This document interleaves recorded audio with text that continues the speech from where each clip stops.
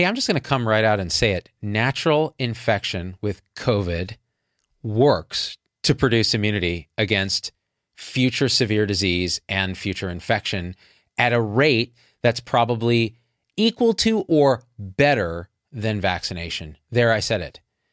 Can we just stop denying that actual infection, like almost every other disease that we have vaccines for, getting infected naturally, which, by the way, I hate that word because it feels like organic to me, getting infected in the wild, right, will generate immunity. If it didn't, the vaccine would have a hard time working because the vaccine looks to copy the natural response to the antigen that the disease presents to you. So there's a recent, and this is what we've done. We've politicized the whole thing in the U.S. There's a whole group of public health people that just deny that natural infection matters, right? Paul Offit, virologist, vaccine guru, came on the show and said, yeah, natural infection works, right? Vaccines work. This big study, that's what we need to be saying. The question is, what do you do when you start mandating vaccines and people who've had COVID are then told you also have to get this or you can't work or you can't do this, you can't do that? How do you think they're going to feel in the setting of something that's already been so politically divisive? It's like they went through the COVID mill, they came out, they've had it, and now you're telling them that doesn't count at all. You need 2 doses of an mRNA vaccine, by the way, which is probably going to make you feel like crap for a day or two because that's the immune response, especially if you've been infected before. You got to do that now. Or A, you're a bad person. B, you're killing grandma. C, did I mention you're a bad person? And D, you can't work. Okay. I hate it. I hate what we're doing. If you want to create distrust, anger, resentment, and then the next pandemic that comes along, no one listens to you, this is the way to do it. It's absolutely the way to do it. So big study out of Israel, preprint, so not been peer reviewed yet, small numbers of sick people. So even though there were big numbers in the trial, it was an observational retrospective trial looking at like vaccinated people versus people who got COVID versus, people who got COVID and got a single shot too. And what they found was, looking back, but again, small numbers, so it's hard, small numbers of people who actually got sick, so it's hard to really jump on this, but it's still quite a treatment effect. The people who got natural infection were multiple times more resistant to getting reinfected and hospitalized than people who got both doses of the vaccine. So that tells you natural infection works. It probably induces, and even I didn't think this was true based on early data that said that vaccine-induced 2 shots with the vaccine produces more neutralizing antibodies than people who were naturally infected. But there may be more to it than neutralizing antibodies, right? There's T cell response. There's non-neutralizing like antibodies against other parts of the virus that the vaccine doesn't generate, right? And the question of consistency, like how bad were you infected initially? How much immune response? Hard to measure because we don't know how the antibodies actually correlate to protection in individuals. That's why antibody tests are so useless a lot of the time. So all that being said, natural infection is at least as good and probably quite a bit better than vaccine-induced immunity. But here's a twist. If you've been naturally infected and you get a single shot of the Pfizer vaccine, say mRNA vaccine, you can probably substitute in Moderna, which is probably even more effective, higher dose, you were even half as likely to get sick again.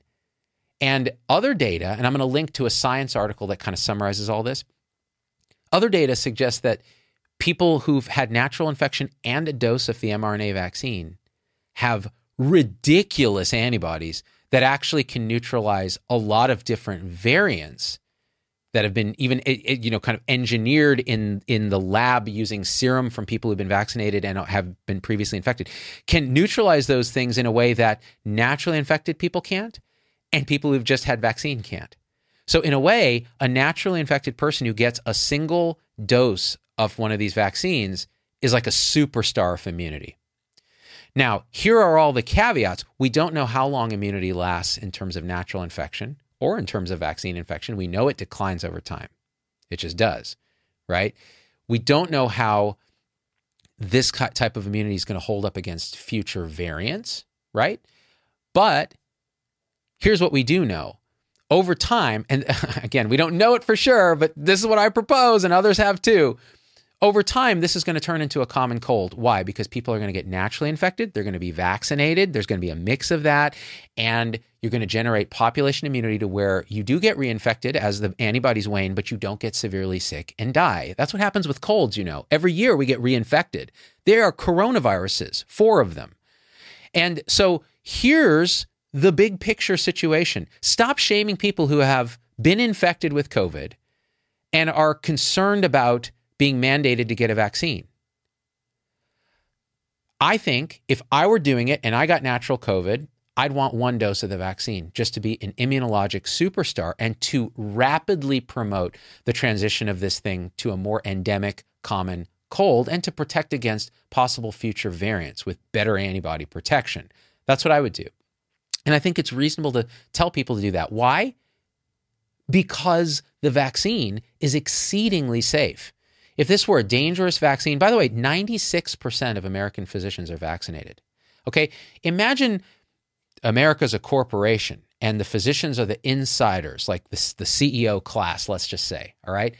If you had a company and 96% of your CEOs and executive leadership are buying stock in that company, wouldn't you think it's a good idea to buy stock in that company?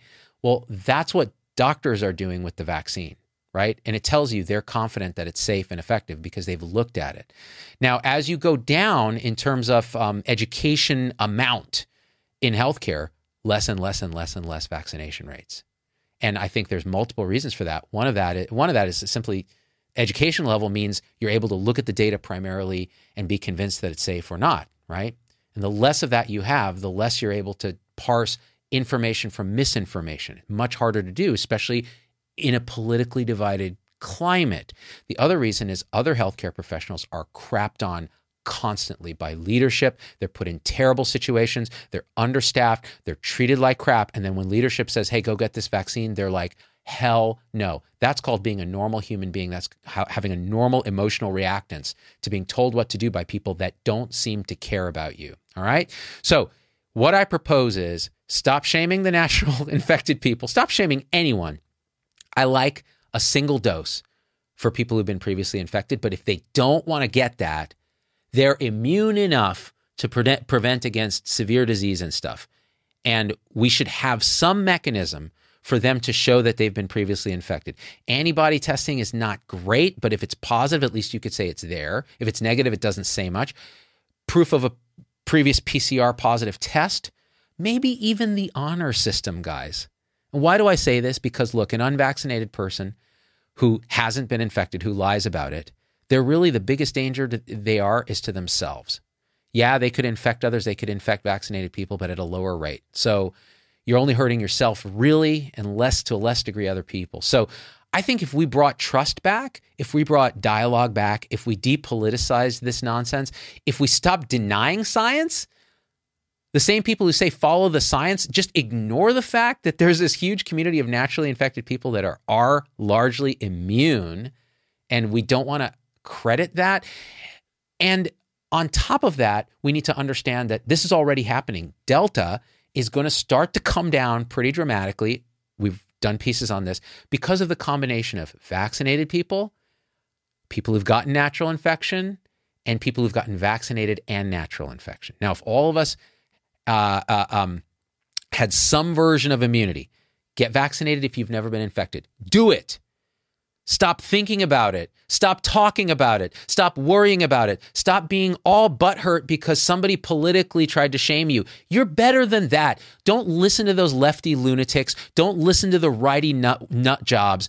Just do what's right for you. And for the vast majority of people, it's if you haven't been infected, get the vaccine. If you have been infected, I'd say, hey, breathe a sigh of relief because you're good no matter what you choose. But I'd still say get at least 1 dose, probably just 1 dose of the vaccine. We need to change policies around that, okay?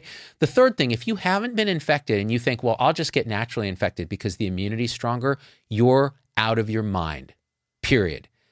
You're playing a dangerous game. This isn't a chicken pox party, kids. Even those can be dangerous. Kids can get encephalitis from chicken pox. That's why we have a vaccine.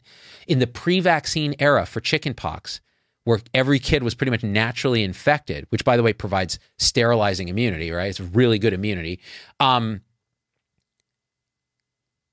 10,000 kids would be hospitalized every year with chickenpox related complications. If you allow natural COVID to just sweep through a population, you'll get immunity at a tremendous cost.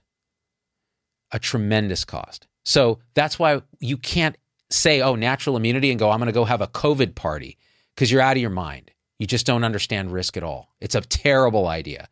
Now, younger people, healthier people, yeah, maybe they think they can roll the dice with that, unless you're one of those people who gets long COVID or for random reasons get sick. You have metabolic syndrome you don't understand, or some other genetic predisposition you don't understand. You get sick. So why take that risk, right? It just doesn't make sense. So chickenpox parties with COVID are a terrible, terrible idea. So don't take anything I'm saying to mean that. All right. So I think the bottom line is we know what to do, right?